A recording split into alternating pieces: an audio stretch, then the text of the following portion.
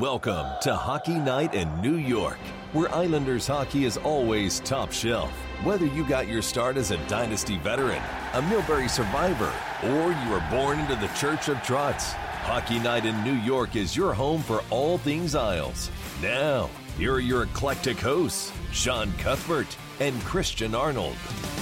Ladies and gentlemen, it is Hockey Night in New York. Welcome to the program, everyone. It is Sunday, August 2nd, 2020, coming at you live from the Hockey Night in New York studios on Long Island. Big show coming up for you tonight, folks. We have Arthur Staple of The Athletic and Mr. Tony Stabile joining us tonight. Plenty of great things to talk about. Game 1 going to the Islanders. We are powered by Go Hockey Media and now presented by Oyster Bay Brewing Company. Super excited about our new partnership with the good folks over at Oyster Bay Brewing Company, an official partner of the New York Islanders and creators of the famous Barn Rocker Session Ale. Big fan of their beers, Christian, especially the Barn Rocker. Big fan of the tap room, been there plenty of times. Always had a great time, so we appreciate them getting involved with this. Really pumped. Also sponsored by Blue Line Deli and Bagels. They are located at 719 West Jericho Turnpike in Huntington. Check them out for great food, great people, and great Islander fans. Go to BlueLineDeli.com to check out the menu for all the great selections. Christian Arnold, how are you? I'm doing well, Sean. It's been a busy, chaotic, crazy week for the two of us. Obviously, with our new sponsorship, we're really excited to have Oyster Bay Brewing on the team here with Hockey Night in New York. And also, do not forget, Sean, that you can order merchandise. You can order beer online as well. Just go to oysterbaybrewing.com. And you can use the special Hockey Night in New York discount code, which is just HNINY, for 15% off any purchase. That's merchandise, that's beer. So you can get a little swag, you can get a little beer, and have a great time. So a little curbside delivery. Exactly. Very exciting partnership. You can get some local delivery, and also they ship to anywhere in New York State. Yes. So hop on the web, place a little order, get yourself some beer, some great swag, all good stuff. Awesome. So Christian, like I said, Game 1 goes to the Isles. Textbook Barry Trotz Islander hockey. You got J.G. Pageau potting one in the beginning of the game to start things off. You get Beauvillier getting the winner on the power play. Fantastic start for the Islanders here in the qualifying round. What do you say, CA? It was as good an Islanders game you could ask for in terms of what Barry Trotz preaches.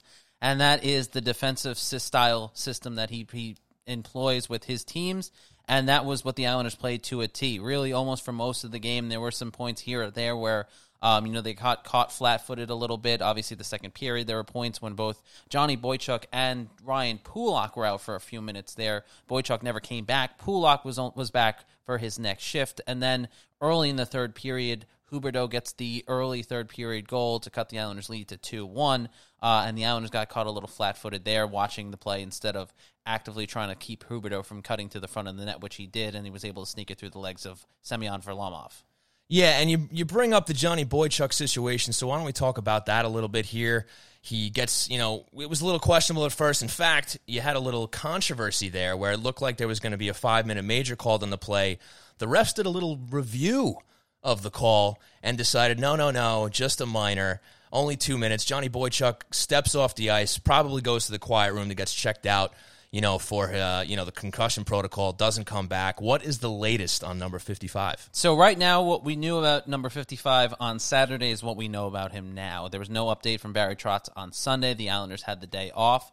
I'm assuming they'll be back to practice on Monday, so whenever you hear this show, they could have practiced already. But as of right now, there is no update on Johnny Boychuk, so we can only speculate that he may or may not play in Games 2 or Game 3.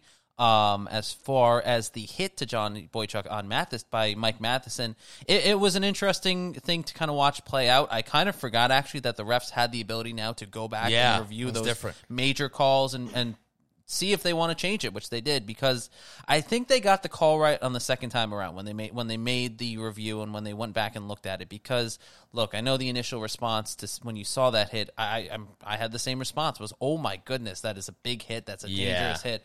But when you watch it back a couple times, Matheson really didn't have the intent to go and hit him with an elbow. He didn't connect with his elbow, really. If you look at the play, I think he hit him more with the shoulder. It just happened to hit his face. Right, and that's an and unfortunate Johnny situation. has had a big problem with things hitting his face this season. Yes. Yeah, you're talking skates, and now you got a big shoulder hit here. It just seems like, look, Johnny Boychuk has had an injury history with this team since he's come over, but no question. It seems even more recently he's just had a really hard time. I mean, you come back from the big break, Game 1, first official game, and here he goes getting a tough shot. I mean, look, he made the play just inside the blue line. He gets the puck deep, but I mean, what a shot he took there, and hopefully he can get back. If not, though, and this is what we'll talk about now, the depth of the Islanders' defense.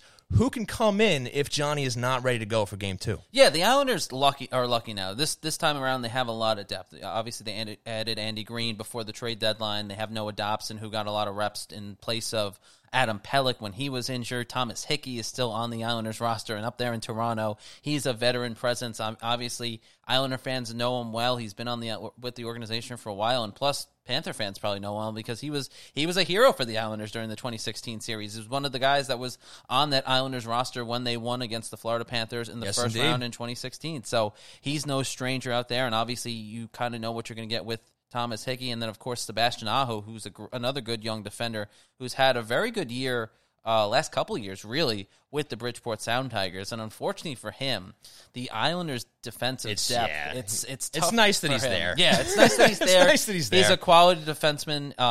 Any team would be lucky to have them. The Islanders are lucky to have him up there with them as a depth option, but he's kind of the low man on the totem pole here in this circumstance. Right. I think when you look at guys who are going to get in the roster, if Johnny Boychuk can play, it's going to be Andy Green or it's going to be Noah Dobson. And my money would probably be on Andy Green because Barry Trotz loves that veteran experience. Andy Green has a ton of it. He has 50 playoff games under his belt. He was in a Stanley Cup final with the New Jersey Devils in 2013 or 2012.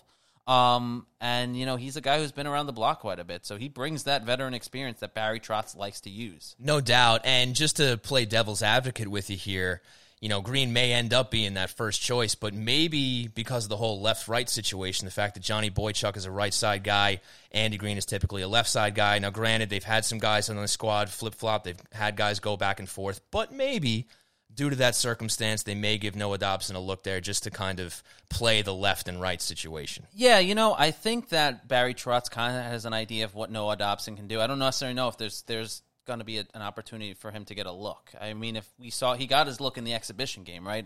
Barry Trotz went with 8 defensemen instead of a defenseman and a forward in that exhibition game. Right. He gave Andy Green and Noah Dobson both the opportunity. Look, they both played well. Andy Green played very well in that exhibition game against the New York Rangers. So I think if you're talking about guys getting an opportunity or guys getting the chance to, I guess, get an audition in this sense, Andy Green and Noah Dobson already had that. Andy Green, I think, has the edge here because of the way he played against the New York Rangers and because of the way he's played in the past. The Islanders, like I said, he fits the Barry Trotz system. Even Ross Johnson, who got a look in the exhibition game for the Islanders, he didn't end up playing. I think there was a lot of people, myself included, who assumed he was going to play because he played in that exhibition game all 60 minutes, and Tom Kuhnhackl sat and watched from the stands. Yeah, maybe Barry just needed a last-minute look at Ross just to make his final decision, or maybe he was playing a little mind games of Florida. We got a tough guy in here.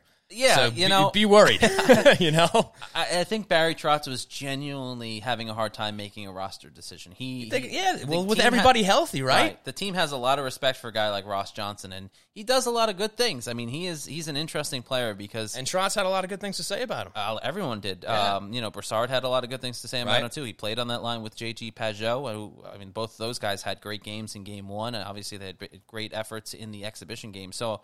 Barry Trotz, it's a great problem to have, but that's tough. There's some tough roster decisions that had to be made, and putting Kuhnhackl there ended up being the right one because Pajot and Broussard team up for a goal. Kuhnhackl with the forecheck that leads to the setup for that goal. That line looked great. Both of those players have looked tremendous during the postseason, especially in Game 1. For sure, and let's touch on that before we bring Arthur on. We got the bad news out of the way with Johnny Boychuk's injury, so let's talk about the good news.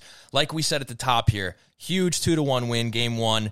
There's a stat going out there. I believe it's 86% of teams that win game one in a 5-game series in the NHL typically go on to win the series. So Isles putting a pretty good foot forward here to get things started. Things could get a little dicey when you talk about back-to-back noon games. We're going to talk more about that later. But let's focus on these guys on that third line that has been a black hole for this team before J.G. Pageau came in. They have the center depth that we've raved about on past shows now.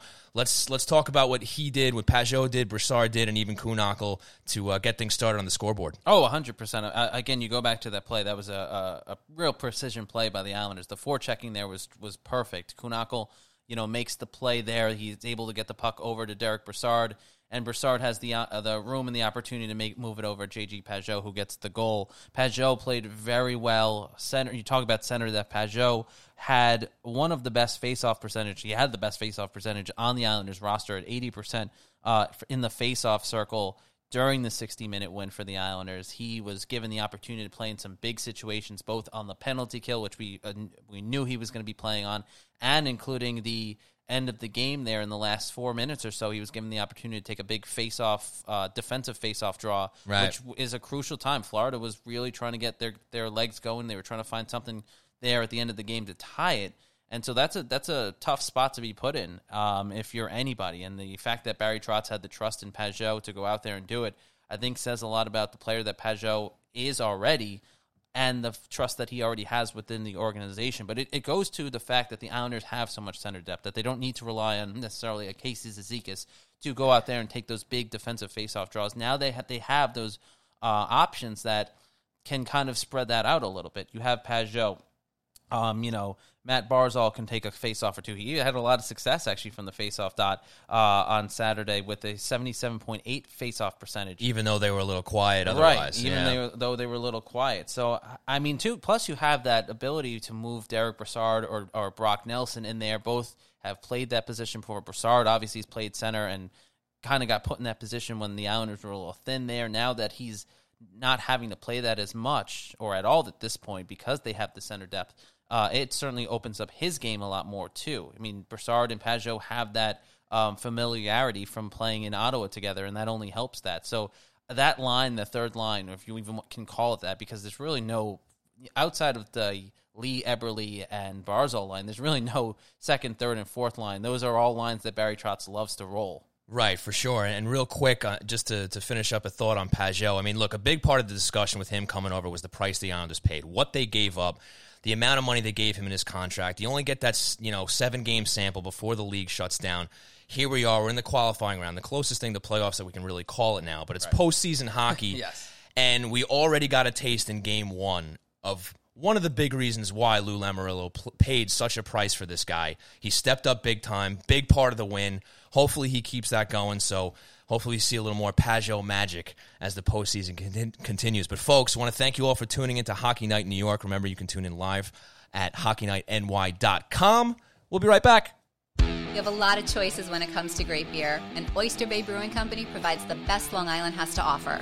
Oyster Bay Brewing Company is dedicated to producing the highest quality beer while staying true to their nautical history on the Gold Coast of Long Island. They're the creators of the renowned Barn Rocker Session Ale and an official partner of the New York Islanders. Whether it's the crisp Barn Rocker, smooth honey ale, savory IPA, or gluten-free hard seltzers, Oyster Bay Brewing Company has an option for everyone. Located at 36 Audrey Avenue, the taproom is open 7 days a week with indoor and outdoor seating, so you can experience all of Oyster Bay Brewing Company's excellent selections right in historic Oyster Bay.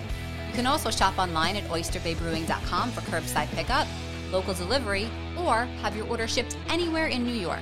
And if you use coupon code HNINY at checkout, you'll get 15% off. Oyster Bay Brewing Company, Long Island's Gold Coast Brewery.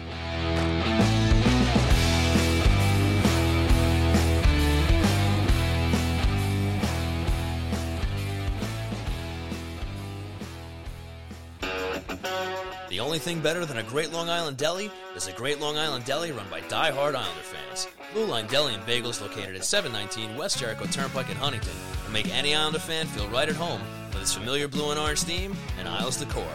Blue Line Deli and Bagels proudly serves Bagel Boss bagels, along with breakfast favorites, hockey-themed heroes, quesadillas, salads, fresh-made smoothies, and much more. So stop on in for delicious food with clean atmosphere, and a happy staff ready to greet you with friendly service no matter what team you support. Want to place an order for pickup? Call 631-944-3222 or visit BlueLineDeli.com to check out the menu and order online. Blue Line Deli and Bagels, where the great selections will have you saying, yes, yes, yes.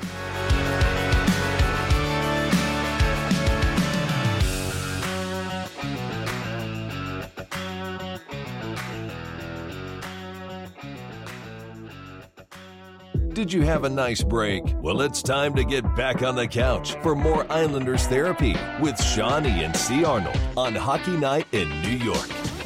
Welcome back to the program, ladies and gentlemen. You're listening to Hockey Night in New York with Sean Cuthbert and Christian Arnold. And joining us right now from The Athletic, Mr. Arthur Staple. Arthur, appreciate you coming on. How you doing? I'm doing well, guys. How are you? Doing very well. Appreciate you coming on. And a big win for the New York Islanders in Game 1. 2-1 yesterday. Little 4 p.m. game. They play some textbook Islander hockey, Barry Trotz hockey. So right off the bat here, what is your biggest takeaway from Game 1 in the New York Islanders' performance? That, being able to get to that game, kind of grinding it out, you always wonder without fans and in a strange environment in the bubble and just how it's going to go. And they really, with maybe a couple of small little hiccups early in the period, in all three periods, they really were just really solid. And I think when you see some of the other teams that kind of fancy themselves contenders playing in these qualifying rounds, kind of getting a little loose and wild in their first games, to see the Islanders get to that, like you said, that Islander hockey right away was huge for them. And especially being able to shut down Florida's offense yet again, as they did in all three regular season games, definitely bodes well for them coming up in these next couple.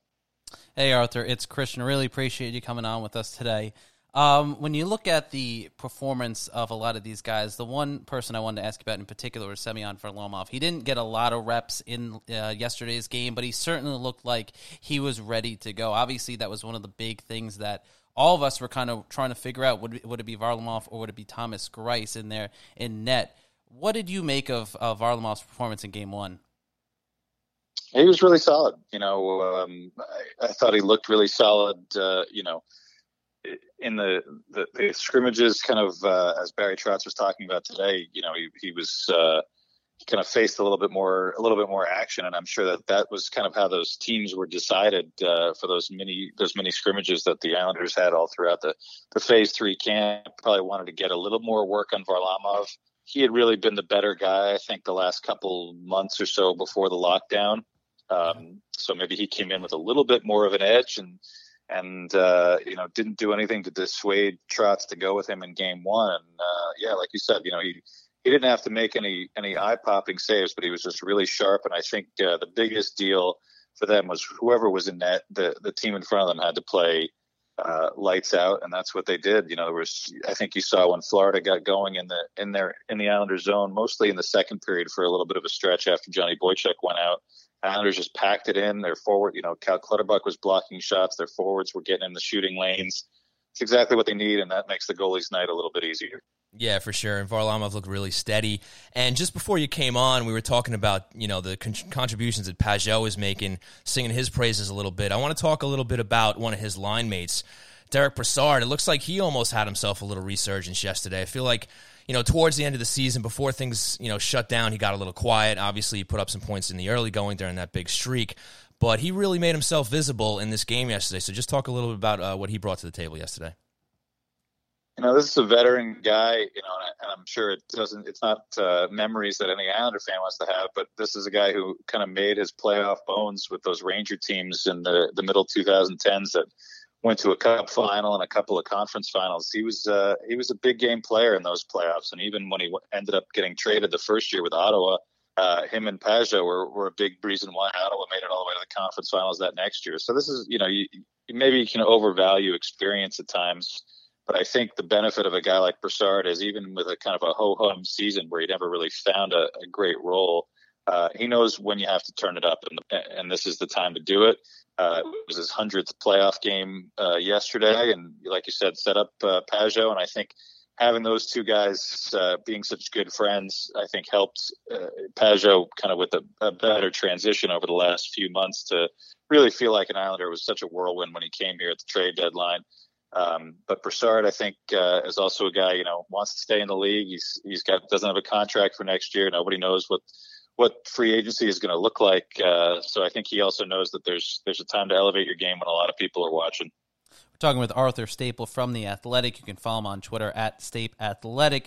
Arthur, on that note, one thing I've noticed, and I'm sure you've noticed it as well, is when Brassard's on the wing, he really seems to find a different level compared to when the Islanders had him at center. What is it?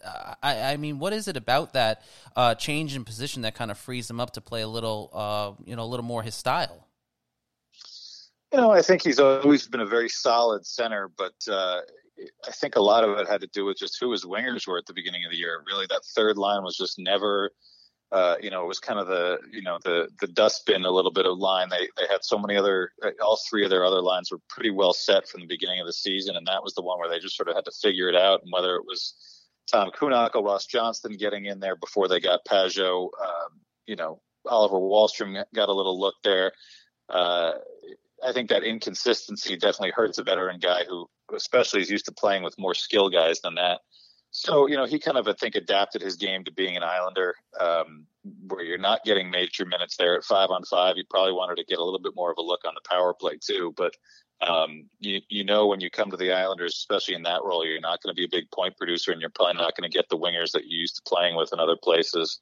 So I think that was definitely hampering him. But when he went to the wing, obviously, he ended up moving up a little bit, playing alongside Brock Nelson for a time. Those are just better players, and I think you can produce a little bit better. And certainly, as you get older on the wing, the responsibilities are a little bit less, maybe a little less wear and tear on the body. And now, like I said, he's got that chemistry with Pageau. They've known each other for a long time, and I think whoever is in the middle, whoever's on the wing, those guys are going to work well together. Yeah, and you mentioned Brock Nelson, and another pairing that looked really strong yesterday was Nelson along with Beauvillier. Maybe you can just talk about the connection that they had. They almost actually connected for quite a few chances yesterday, so just maybe speak on the chemistry that they had and what that might bring for the second line. It's easy to forget when the Islanders were going really well and winning a ton of overtime games or scoring goals late. But, those two guys figured in a lot of them. I think it was, we counted up 5 of the 8 OT winners were between, 2 for Beauvillier, 3 for Brock Nelson this season. Nelson had a couple 5-on-6 goals in February and March that got the Islanders crucial points when they needed them, even though they didn't win those games. And I think, Beauvillier's real strength, I think that we've seen him grow into these few years he's been an Islander, is his ability on the forecheck. He's really using his speed and his strength. He's a pretty fearless guy going into the corners. He kind of has a little look sometimes of a, kind of a Casey Zizekas type, where he looks like he's a little out of control, but he's just kind of a heat-seeking missile going in there to dig pucks out. And that really complements Nelson style. Nelson kind of likes to float above the fray with that long reach and is really lethal wrist shot.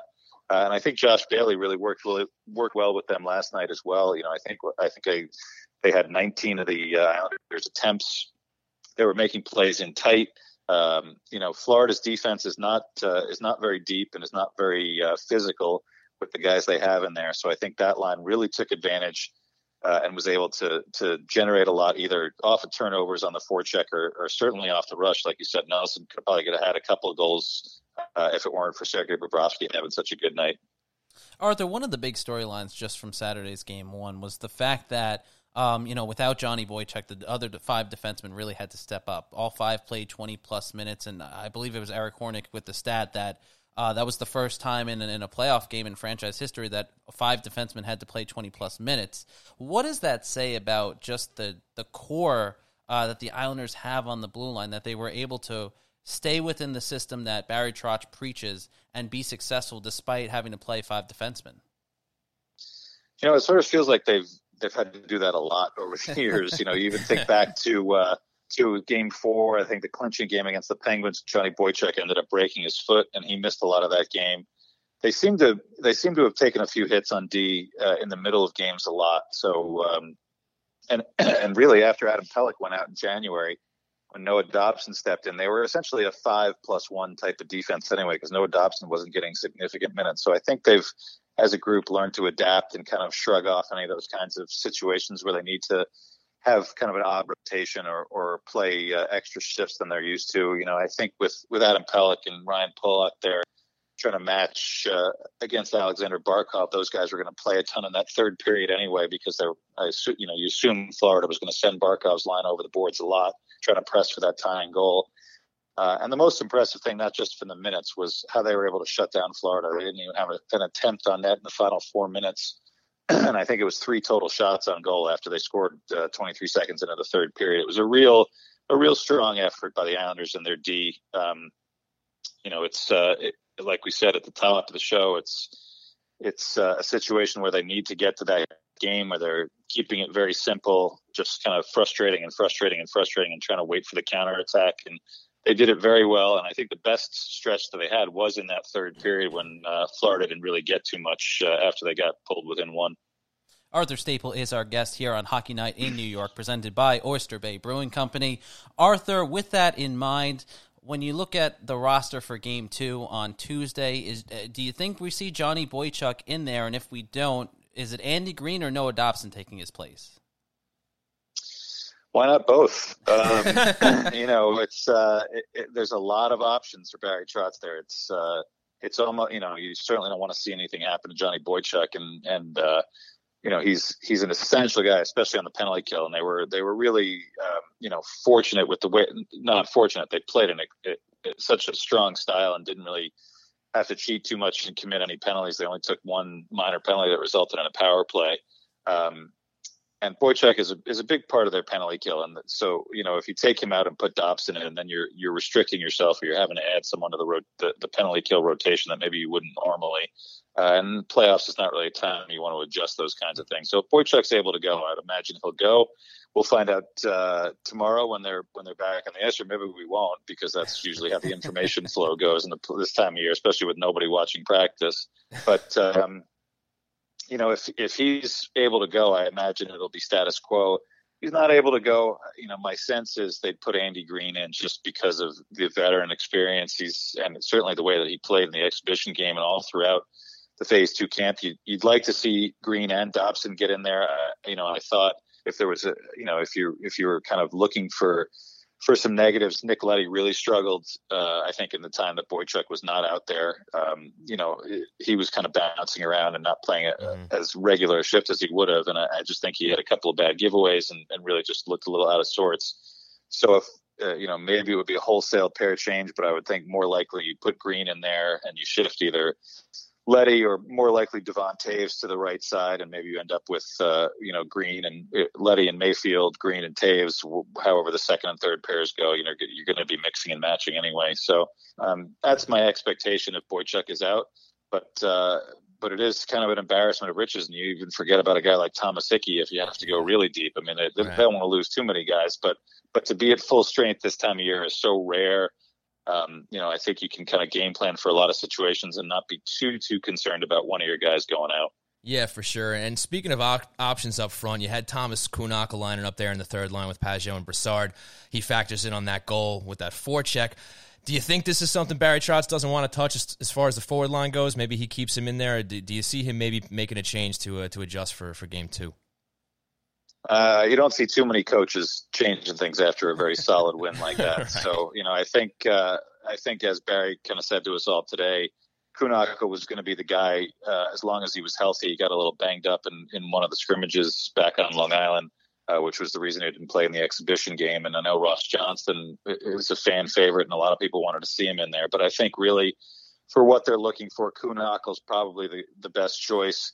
And I think you think back to some of the big game, the two big wins they had in Pittsburgh. Tom Kunaka was playing second line back last playoff alongside Nelson and Bailey, and he did very much the same thing on a big go-ahead goal. I think it was Game 4 where he got in behind the Penguins' net, didn't touch the puck, but created a turnover, and Nelson buried it, and the Islanders were on their way. So this was a similar kind of play.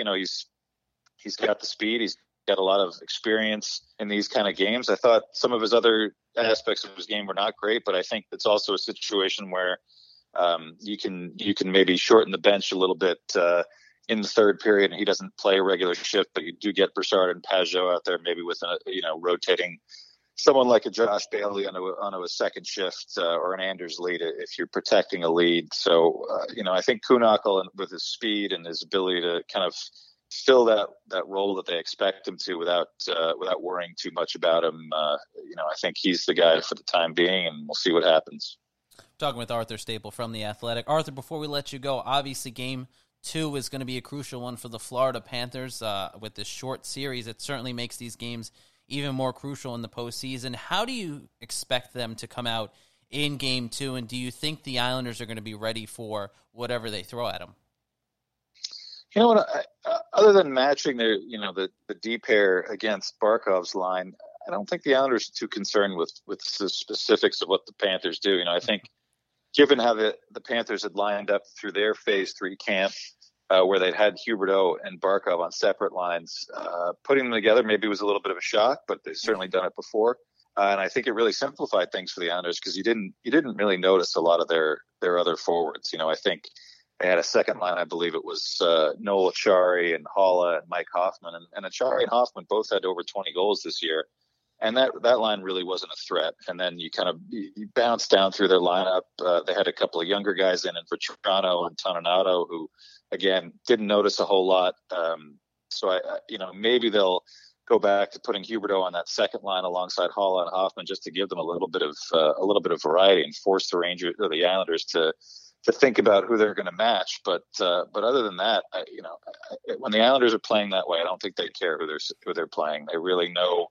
They know themselves very well. They know what they need to be successful. And another game like that where they keep it very simple and they're able to convert some of their rushes or their counterattacks, and I think that was a big key too, because Bobrovsky was really good. It could have been a 4-1 or a 5-1 game, and he was sharp. And the fact that the Islanders were able to control a game and win, not comfortably, but still be in control the whole game, facing Bobrovsky playing an exceptional night is also a plus for them, because if Bobrovsky has to stand on his head completely and make 50 saves, that's not a situation the Panthers want to find themselves in. So, I thought a lot of things went right for the Islanders, and a lot of things that maybe if you were thinking about, the Islanders playing their best possible hockey there, you saw a lot of it that night. And Florida can make a couple of cosmetic changes, but I think they are what they are, and they need to be able to be a little bit more forceful with their top guys. And if they can't do that, there's really not a lot that they can adjust.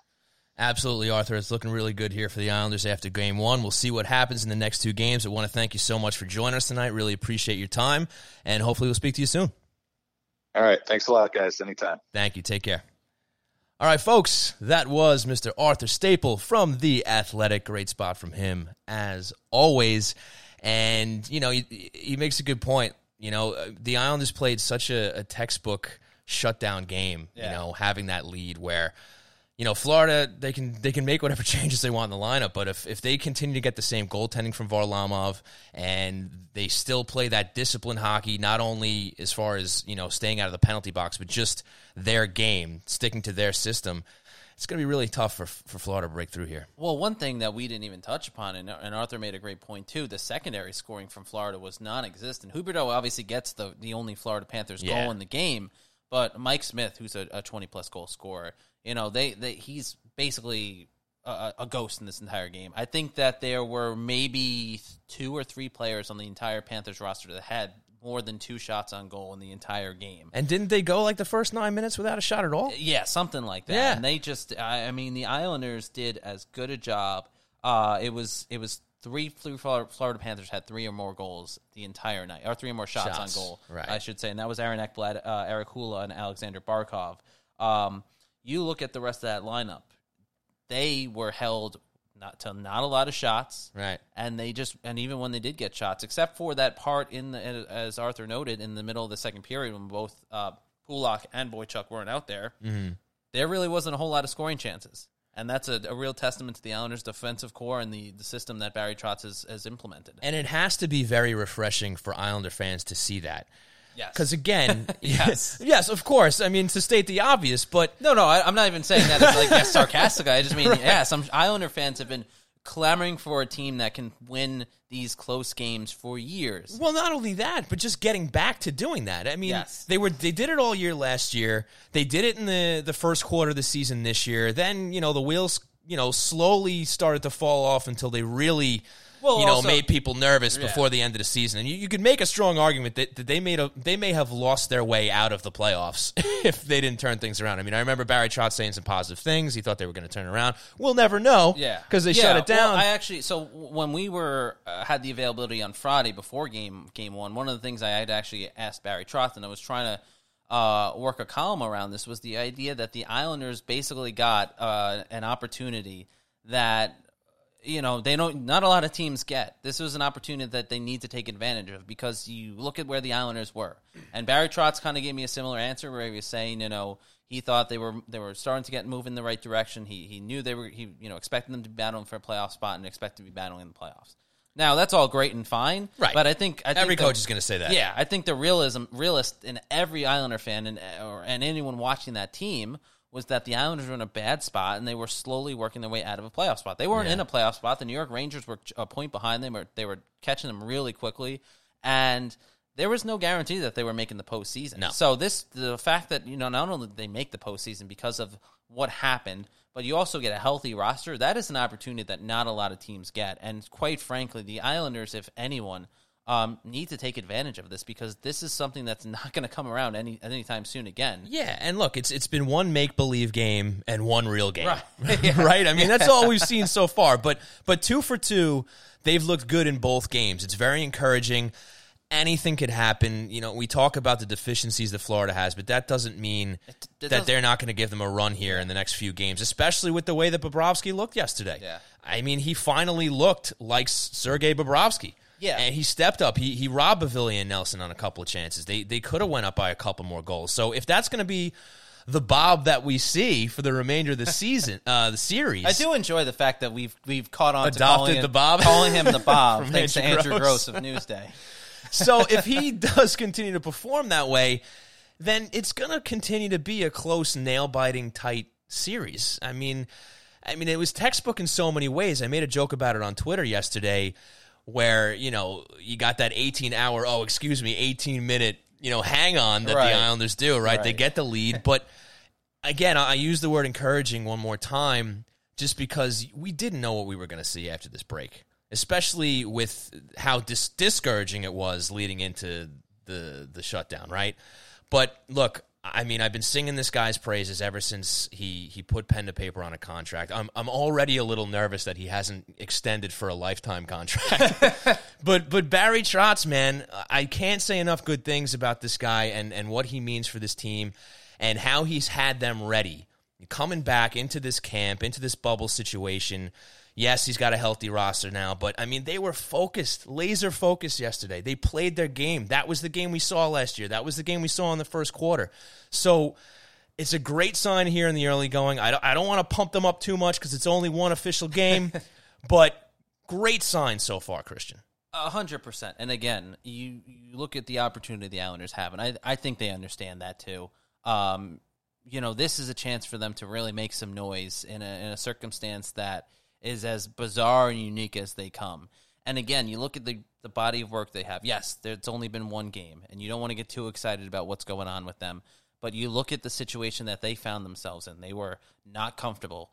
As Barry Trotz said the other day, they have to get comfortable with being uncomfortable in these circumstances. And you look at what the Islanders did. They're down a defenseman. They have to play 5 defensemen. They're playing a high offensive octane team in the Florida Panthers. They hold their secondary scoring guys to 1 to 2 shots in the entire game. You keep their top guys in Huberdeau, Barkov, Dadonov. You limit their opportunities. I mean, as much as the Panthers maybe had an opportunity here or there was never a moment, even during that stretch in the second period, where things got a little quirky. I was never watching that game going, oh boy, this is going to get funky. I was like, all right, they have to get it together. Funky. Yeah, funky. Well, funky. Things Sure. things about to get funky. Love it. But there was never a sense from my point of view anyway, that this was going to get out of hand. Varlamov was making the big saves when he had to. Yeah. The Islanders were finding ways to get in the shooting lanes, and they weren't really giving them too many quality opportunities. They were getting shots on net. Yeah. They weren't getting quality shots on net in those couple minutes that they were there. And then obviously they got it back together. They get a power play goal. Anthony Beauvillier gets the power play goal, and things kind of settled down quite a bit during that period. Obviously, the second, third period goal early wasn't great, but I think that's another example of just how far this didn't rattle team, them. Yeah, they didn't lose a beat. They just got back and they pushed the Panthers the other way. They took away any momentum that they could have and should have gotten off of that goal early in the third period. And that they used that, the Islanders used that to their advantage, and they used that as motivation down the stretch. And that's why I'm so high on this game, is because in this game one, it's tight.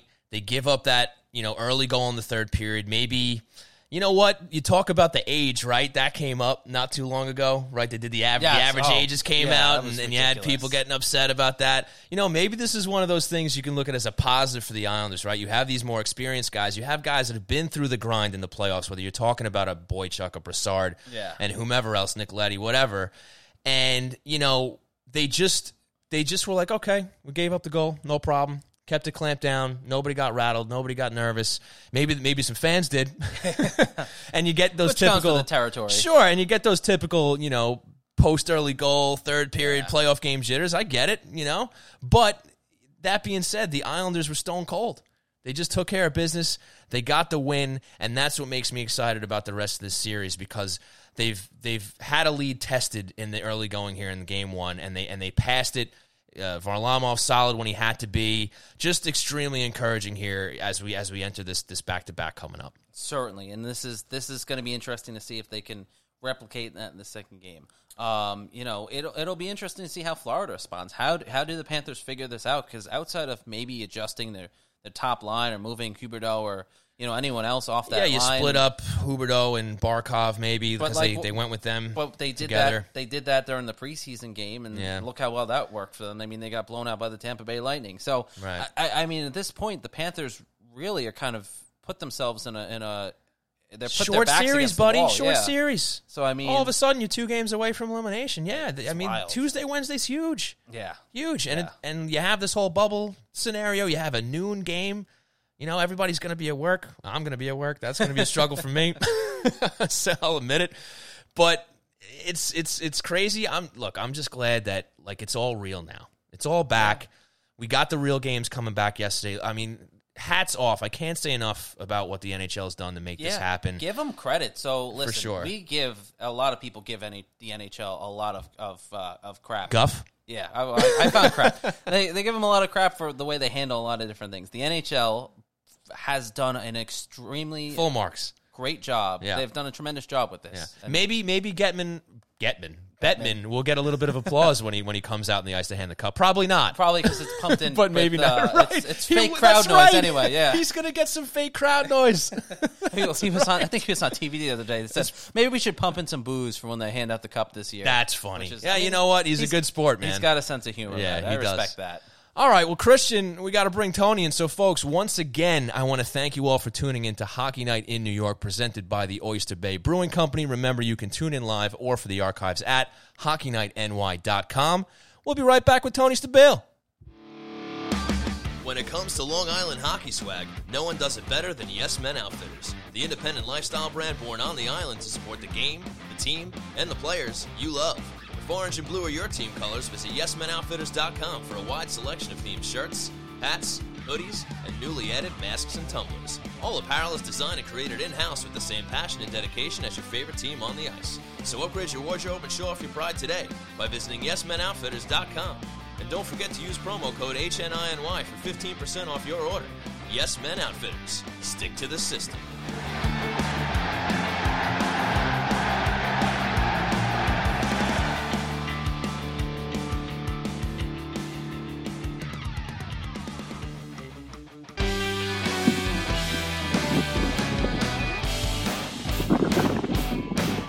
Ladies and gentlemen, welcome back to the program, Hockey Night in New York with Sean Cuthbert and Christian Arnold. And when you hear this song, it's time for our brand new segment, how does it feel to be Tony Stabile? And coming on live with us right now, the man, the myth, the legend, the former co-host of Hockey Night in New York, Tony Stabile.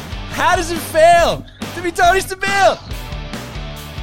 I got my own theme song now. This is That's great, right, guys. buddy. Thanks so much. That's right. This is wonderful. That's right. Oh, I feel so special. What's going on, guys? How you doing? We tried to find something that sounded a little like Nickelback. So we went through the bargain bin. We went through the dredges of the internet to find the worst song we could come up with so that it could match how terrible Nickelback is. Wow. That's really nice of you, Chris. Thanks so much. And Tony, it's so good to hear your voice. What a warm welcome from Christian, huh? Really, and that's really great. I appreciate that. Thank you so much. Well, and, I was very surprised to hear you still doing the 9 o'clock time slot with Christian. There it is. 10:30. So nice. Well, Tony, it's great to have you back on the show, pal. You got your theme music going. The Isles take game 1. You got the back-to-back games coming up Tuesday, Wednesday. We asked you how it feels. You're doing all right. But how did you like the performance yesterday? I was just singing the Isles' praises about it. What did you like about the game yesterday and how that makes you feel about going into games 2 and 3 this week?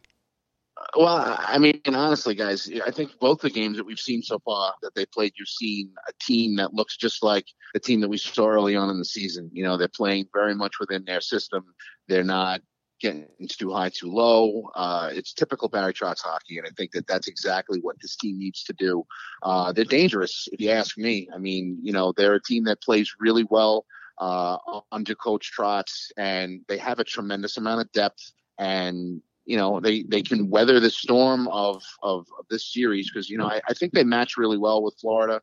You know, Florida's got some heavy hitters in this lineup. You know, Jonathan Huberdeau is no joke. Alexander Barkov, one of the top young players in the NHL. Mike Coffin, Dadonov. They have a plenty of talent up front, and I felt like this team really did a good job of keeping them in check, especially Barkov. I mean, you know, he's so dangerous, and you know, if they keep playing like this, I mean, you know, they have the opportunity just as everybody else. I mean, you've seen some upset so far, and you know, any team can do anything at this point, and I feel like, you know, they have the coaching. They have the system, they have the players in place, and you know, I really feel strongly that this team could definitely do some damage. Tony, it's really good to hear your voice and finally good to chat with you. It's been too long. He's buddy. making nice now. No, I'm not. I would have said that regardless of what I said at the top of the show. I stand by it. Nickelback's terrible. No secret there. Tony, but we were talking about a lot about JG Pageau and what he really brought to the Islanders and how much it was on display in Game 1. I know, thinking back to after they acquired him, the Islanders didn't win the first 7 games or something like that with him on the roster. And I think there were a lot of Islander fans, or some Islander fans, I shouldn't say a lot. There were some Islander fans who were starting to question whether it was worth going out and spending as much to bring this guy to Long Island. I think that, is it fair to say that he's certainly proved his worth through the first game or so here? Well, we've seen in years past that Pageau has been a performer in the playoffs. I think yesterday was his 13th playoff goal. He's the kind of player that winning teams have on their roster. You know, he does all the little things. He can play at both ends of the ice. He plays, you know, he plays an important position down the middle. He wins faceoffs. He plays physical. He plays with an edge to his game. And if you listen to his comments, he's absolutely thrilled about being here. He loves what he has seen from this organization. I can't really go by the 7 games. I mean, that was a different team at a different time. And he had no camp. What's that? I said he had no camp either. You know, I think we're seeing the benefits of that now. Absolutely. I mean, you see a guy, you drop him, a guy who plays his entire career one place, and then at the trade deadline, he's traded, he signs this long-term contract, he comes to a team that's struggling, especially with injuries. I mean, you look at all the guys who were out. I mean, Clutterbuck was a shell of himself before the COVID pause. You had Cizikas out of the lineup. You had Pelech out of the lineup. So you had a lot of injuries at the time. He came in, the team was scuffling. He didn't play poorly. I don't feel like he played. I mean, maybe that one game where he was like a -5 or something, but I think the whole team was terrible that night. But honestly, I love this guy. I love what he brings. I love his attitude. He can put the puck in the net. He wins faceoffs. He's going to be a very important piece of this team. And I love the fact that he signed long term. I mean, you know, he's a guy winning teams, and you can go back and look at teams that had Look at a team like Detroit, when they were winning Stanley Cups, they had guys like Darren Helm. This is the kind of guy like that. He is a winning type of player. He comes up big in clutch spots. I think he's going to be a very big piece, and he's going to be a fan favorite around here for a while. I think you're right, Tony. And there was another name that you brought up, Adam Pelech. Here's a guy who we learned was a huge loss when he was injured earlier in the season. I mean, that's when we saw the Islanders start to, I don't want to say tank, but not win as many games as they were. They started to perform pretty poorly once he was out of the lineup. We learned just how valuable he is, what he means to that defense, how rock solid he is, how good he looks paired up with Pulock. He comes back yesterday, and it's almost like he doesn't miss a beat. Maybe just give us what you saw out of him yesterday and how he looked, coming back after that real long layoff for him. When you have an Achilles injury, I think that you start to wonder. How when a guy comes back and he starts skating again, and when he first initially gets on the ice, is he going to have issues? Is he going to worry about re-injuring it? Is he going to be a little gun shy on it a little bit? And the 2 games I've seen from Adam Pelech so far, it's as if the guy just went on the pause with everybody else and just came back and was his normal self again. He's smothering out there. He's positionally he's so sound, and when you're not noticing him is his greatest strength, because he's actually doing his job. He's such an important piece on that back end because he stabilizes everything. He plays important minutes. He plays up against the opposition's top line, and he does it so well. I mean, he was on the ice for the goal yesterday. Yesterday it was a -1, but I mean, honestly, you're going to get 22, 23 minutes a night from him, and I think as time goes on, you're probably going to see him out there more and more. He's such an important part of this team, and you definitely saw it after January 2nd when he went down with the Achilles injury. But he does. You would never know that he was out with that type of injury, and the way he's played the last 2 games. Talking with Tony Stabile, Nickelback's only fan at this point, probably left on the earth. Oh boy, you are so wrong, my friend. Go ahead. All right, I'm sorry. You're right. There are a lot of other people with bad taste in music. I mean, our first guest on the rebooted show was Brian Compton. And I was almost not going to go there. He loves Kiss, which is, I mean, that's got to be I would say that's got to be the rock version of Nickelback, but I don't know which is worse. The rock, bro. You're landing on thick tonight. Yeah, he's pouring it on, man. No problem. That's good. Hey, look, no problem. Listen. I wear my fandom on my sleeve, brother. It's no problem whatsoever. You know what, Tony? I will give you that for all the crap you've taken over the years being a fan of that band. You have been a very good sport. I'll give you that. It doesn't make sense to me. I don't get it, but good for you, man. And we have had many philosophical conversations about this, Shawnee. It's true. I mean, it is what it is. We have spent more time than you thought that you would ever in your life spend talking about Nickelback. It's upsetting. But you know what? And now you're free of that on a weekly basis. But it is what it is. I wear my fandom on. Hey, you know what though? Flustered Tony so much by that. No, he's doing a good job. He's defending himself. And you know what? And the funny thing is that if you look at my sports teams between the Islanders, the Jets, and the Mets, Nickelback is like number 7 on my list of bad choices that I made in my life. Apparently, because that's very introspective, Tony. I get seriously. If you look at the sports teams that I like, and all of the crap that I've gone through with these 3 teams, I should have been hanging in my garage years ago. I mean, it's really. Oh my God. So I mean, in all That's seriousness. dark. So I mean, yeah. Well, it's the truth too. And if you're a fan of any of those 3 teams, you're just replaying all the stuff in your head. So it's the truth. I don't know. Nickelback is probably the worst decision you've ever made. But you look at the Islanders and what's to come in games 2 and 3. One thing we didn't talk about is the back-to-backs. And I think that really creates a kind of an interesting situation with how to put your lineup together and also which goaltender do you go with at this point. And I think, speaking of philosophical differences, I think Sean and I have a general philosophical difference on how you split goaltending time. If you get a win in game 2, I say you stick with the hot hand, Tony. What do you think about that? I'm not looking too much into the back-to-back thing. I mean, these guys should be aged. They should be fresh because they really haven't been doing much other than exercising in their living room, apparently, according to Instagram. So. Right. I don't think the back-to-back thing should be too much of a problem. And plus, the Islanders play really well in back-to-back, so to me, that's not really an issue there at all. I mean, I don't have the numbers in front of me, but if I remember correctly, they're pretty good in back-to-back series since Barry's taken over. And as for the goaltending, I think that if Varlamov plays the way he played the last two games, I don't think take him out of the net for the rest of the way. Really? So even if he gets that win on Tuesday, you're putting him in again on Wednesday? No question. And what if 100%, I he agree with that. loses on Tuesday? Do you consider going with Greiss on the second of back-to-backs then? Well, I mean, if he gives up 7 goals on 11 shots, then Okay. yeah, I'm thinking about Thomas. Just a regular loss. Yeah, if they Standard lose 3-2, loss. and if they lose 3-2, and gave up 3 goals, 2 of which he had no control over, then yeah, I know I stick with him. I mean, look, they brought Varlamov here to do these, to have this time before Sorokin takes over, and to help with his adjusting. And I think that we've been more or less pleasantly surprised with what we've seen from Semyon Varlamov this year. I don't think that stretch of play towards the the end of the season, by the pause, was really his fault.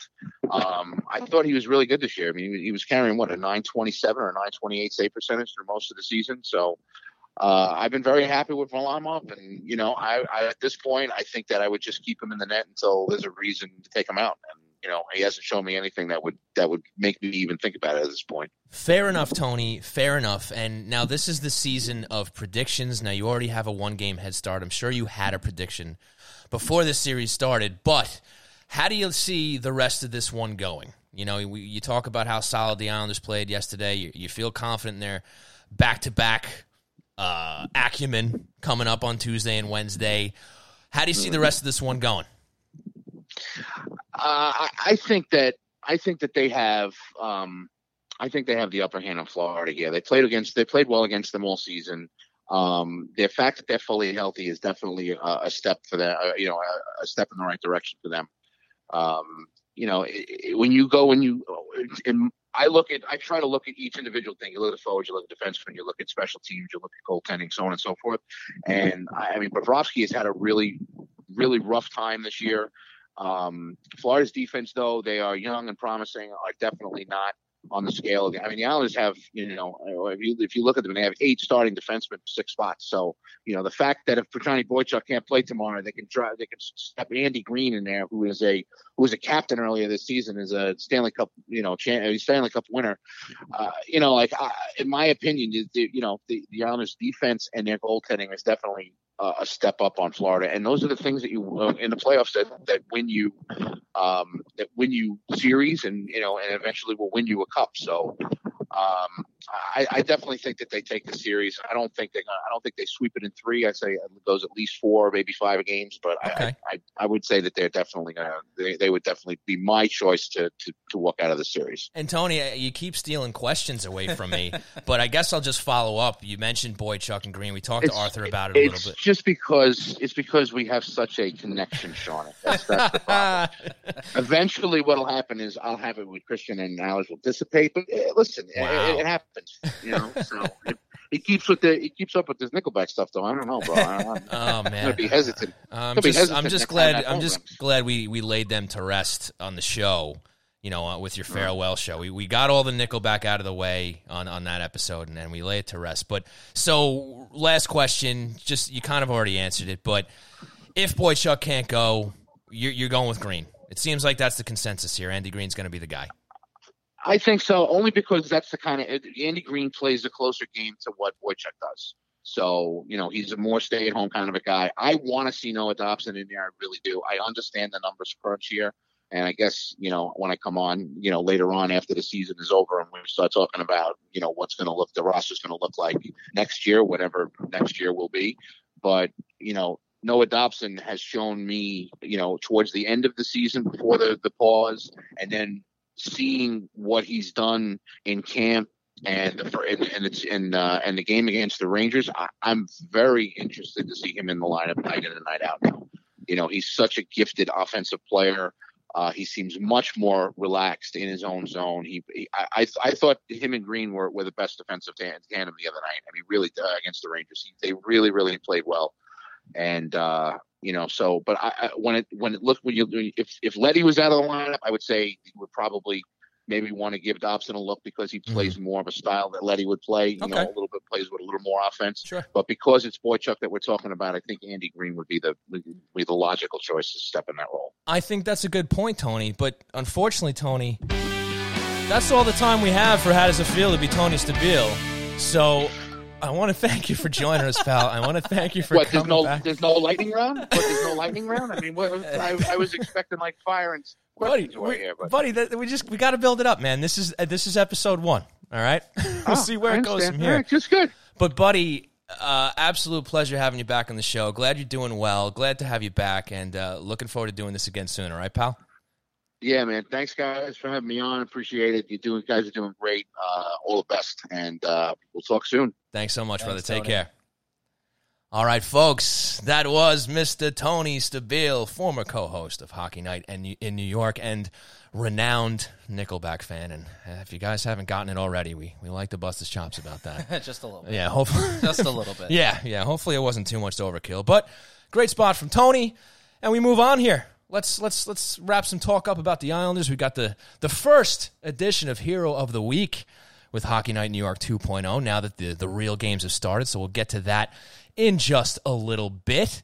But to round out the talk about the team, we more or less covered the forwards. We didn't really touch on the fourth line. They did their job. We saw Cizikas back in there. They were banging bodies. They were keeping the Panthers in their own zone. They were frustrating them. So good stuff from them. We discussed the middle six already.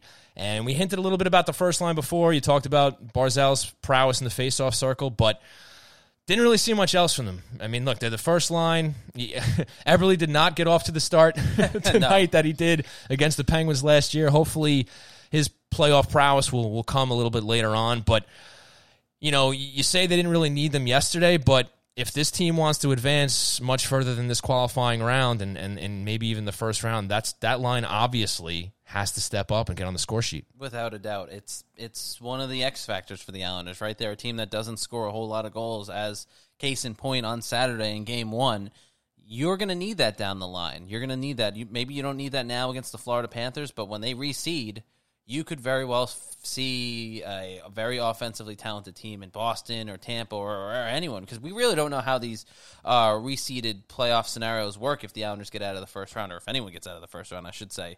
Not assuming the Islanders will or won't get out of the first round there, but it certainly bodes well for them to have that top line going, because when that top line gets going, that's a huge benefit for the rest of the lineup, and it takes some of the pressure off the rest of the lineup to go out there and have to score goals. Basically, the Islanders can have secondary scoring. They don't have a lot of it, but they can have secondary scoring. That's usually where you would put a Anthony Beauvillier or a Brock Nelson or a Josh Bailey. Really, is your secondary scoring.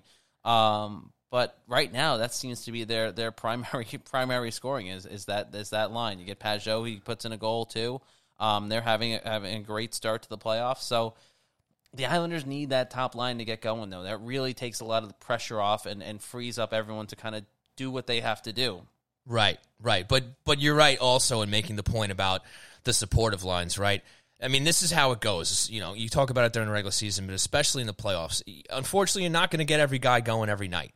But the good thing is we've talked a lot about the depth that this team has, not only forward, defense-wise, but forward-wise as well. We recognize the fact that not so much, as far as goal scorers go, not so much as flair, but you got guys that can play both sides of the puck, that can chip in the odd goal. I mean, let's not forget, when Pajot came over here, he ended up being tied with the team lead in goals before the season was over. He pots two before the season gets shut down, and he's already a goal-scoring lead. I think it was 26 that he had. Not a lot. But it goes to the point of the Islanders need to have their primary scoring going, because and even then, they're not putting up that many goals where you have to bring in a guy who's not in your primary goal scoring, in the primary goal scoring unit, and he's already tied for the team lead. Right, and you face off against a team with maybe a little more defensive prowess than the Florida Panthers if you move on. And that's when maybe you see the middle six, bottom nine guys struggling a little more to put goals in. So that's when you have even more emphasis on your first-line guys. So, look, I'm not trying to come down on these guys. Look, I give them a pass. Other guys stepped up. They got the 2 goals they needed to get the win. But looking long-term here, we need a little more out of Anders Lee, Matt Barzal, and Jordan Eberle. Oh, there's no doubt about that. That is going to be a crucial point going forward, too, especially, again, like you said, if they go to the next round or they continue on in the playoffs, they're going to need that the deeper they go. They're going to need those guys to come up and step up in the situations where they're supposed to shine. Without a doubt. So with that being said, Christian, I'm going to start up a new segment of Hockey Night in New York 2.0. When you hear this song, now that, we made a little change here, not that we ever used copyrighted music on the show before, but we certainly aren't going to going forward. So when you hear this song, folks, that means it is time for the Hero of the Week, brought to you by the Oyster Bay Brewing Company's Beer of the Week. This week's Beer of the Week, this is an easy one, folks. It's Islander time, it's playoff time.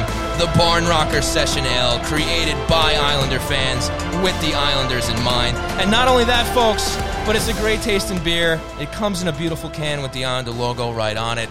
Great stuff. So, folks, hit up Oyster Bay Brewing Company and get yourself some Barn Rocker. It's delicious. It's an Islander beer. There's nothing better than that. So, Christian, with that being said, Hero of the Week, I'm putting you on the spot. You get to do the honors and go first here for our first edition of this. So give it to me, pal. Who is your Hero of the Week? I think it's an easy choice. You look at the game that Anthony Beauvillier had, not only in Game 1 against the Florida Panthers, but in the preseason game against the New York Rangers. He has been lights out.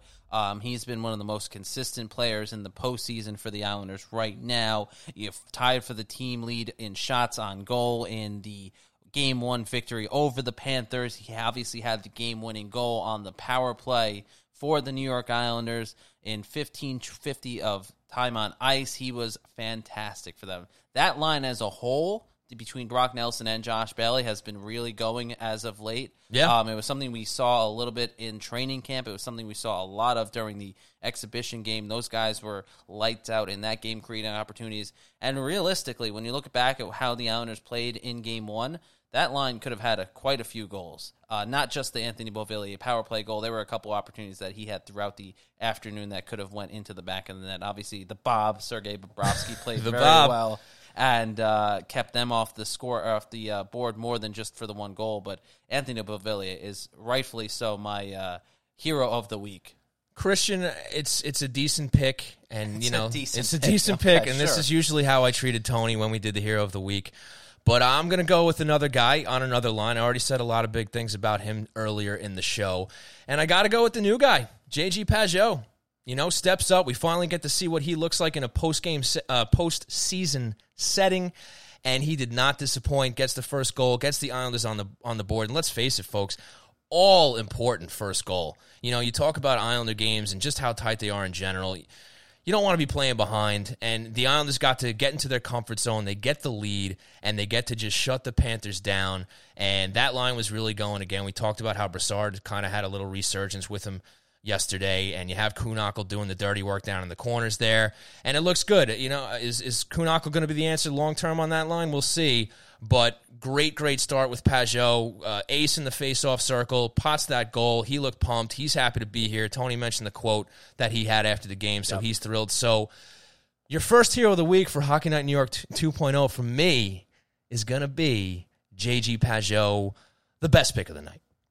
Sure. I don't know. I don't think there's a bad pick in the bunch. Both of these guys had tremendous games against the Panthers in Game 1, so there's no wrong choice here. I just think my choice is more right. That's fine, and we can continue to have that disagreement. It's going to pick off where Tony and I left off. That's fine. That's our shtick here on Hockey. One of our sticks here on Hockey Night in New York, so we just passed the baton to you. But, Christian, before we wrap up, you have some big news to share with the audience here. Why don't you talk a little about the new gig you got? Yeah, so it was a big week. Obviously, we actually knew about this going into last Sunday's show when we had George Richards on, who is now, I can say, a colleague at the Hockey Now but we had to keep it a secret. We had to keep it a secret. We didn't launch until Monday. We launched NYI Hockey Now. You got that? NYIHockeyNow.com. It's what we're describing as a freemium site where there's a mix of free content and a mix of more premium content with a small subscription fee for just $3.49 for the month or $29.99 for the year. You can access all of that. Plus, we have Rob Simpson, who some of you may remember from his time at NHL Network Radio and some other places as well. He's in Toronto contributing for all of the Hockey now sites that are in the Toronto bubble. So he's been contributing stories to Georgia's site over at Florida Hockey Now, which I definitely recommend you checking out as well. New York NYI Hockey Now as well, where he's had some good stuff, including actually a story on how the Islanders clamped down on Sasha Barkov, basically going through his entire his entire time on the ice through the game one. And it was a fascinating look at just how well the Islanders shut down the Florida Panthers through the lens of one particular player. In this place, it's Alexander Barkov. So really fascinating read. I definitely recommend helping support this new endeavor. Yeah. Like I said, NYIHockeyNow.com. You can see the subscription tab up at the top of the website. Give it a shot. Give us a shot. Absolutely. I think you'll really like the content, and obviously some big news this week too between the partnership with Oyster Bay Brewing Company. Yes. Us making So excited. Us completing the Blue Line Deli Great Sandwich Challenge, which we did with a lot of fanfare, I guess you can say.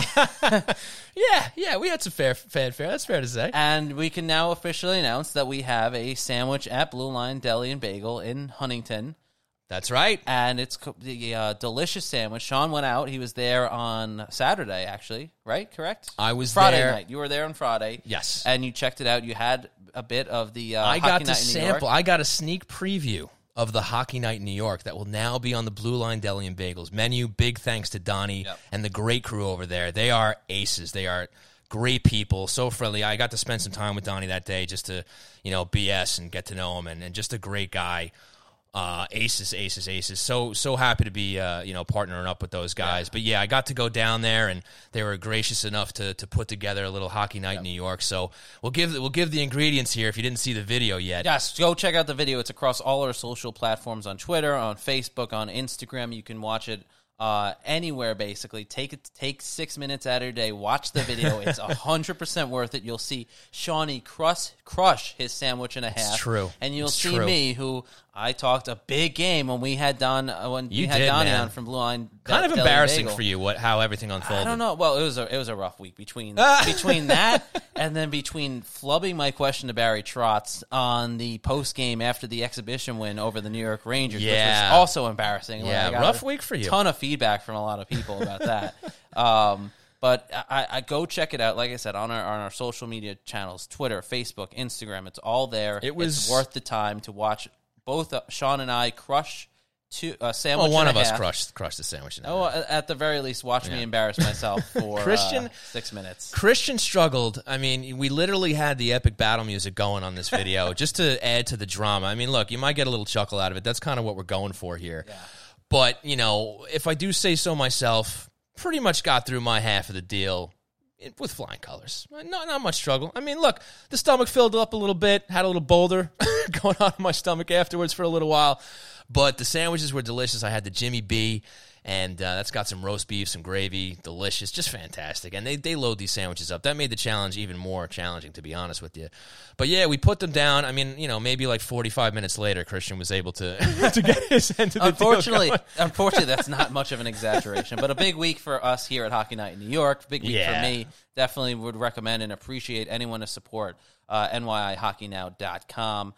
We got a lot of big things, especially once we get back to some normalcy here.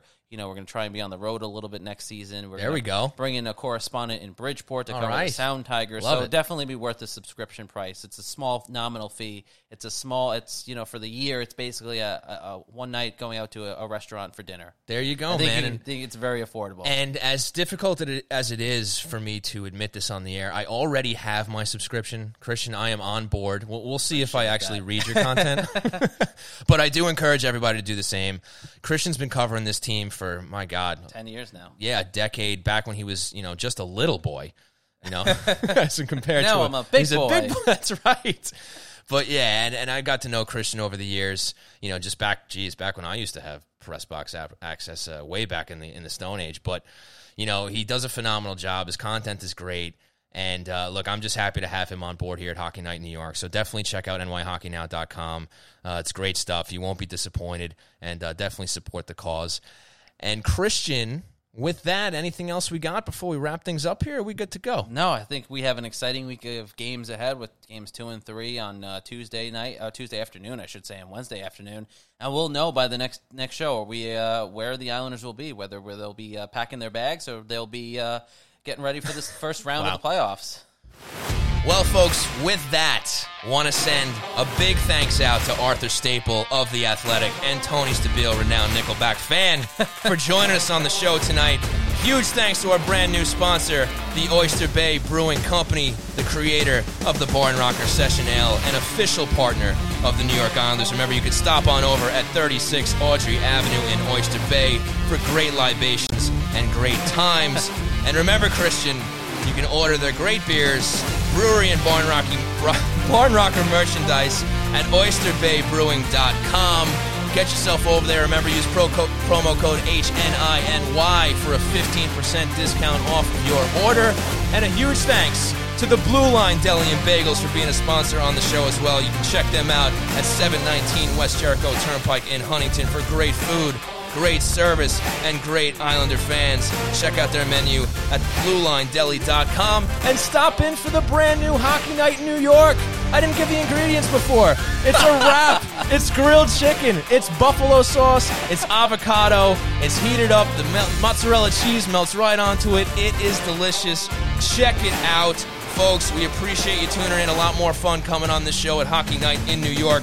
Remember, if you enjoy it, please rate, review, and subscribe on your favorite podcast provider. Tell your friends. You can follow Christian at C_Arnold01.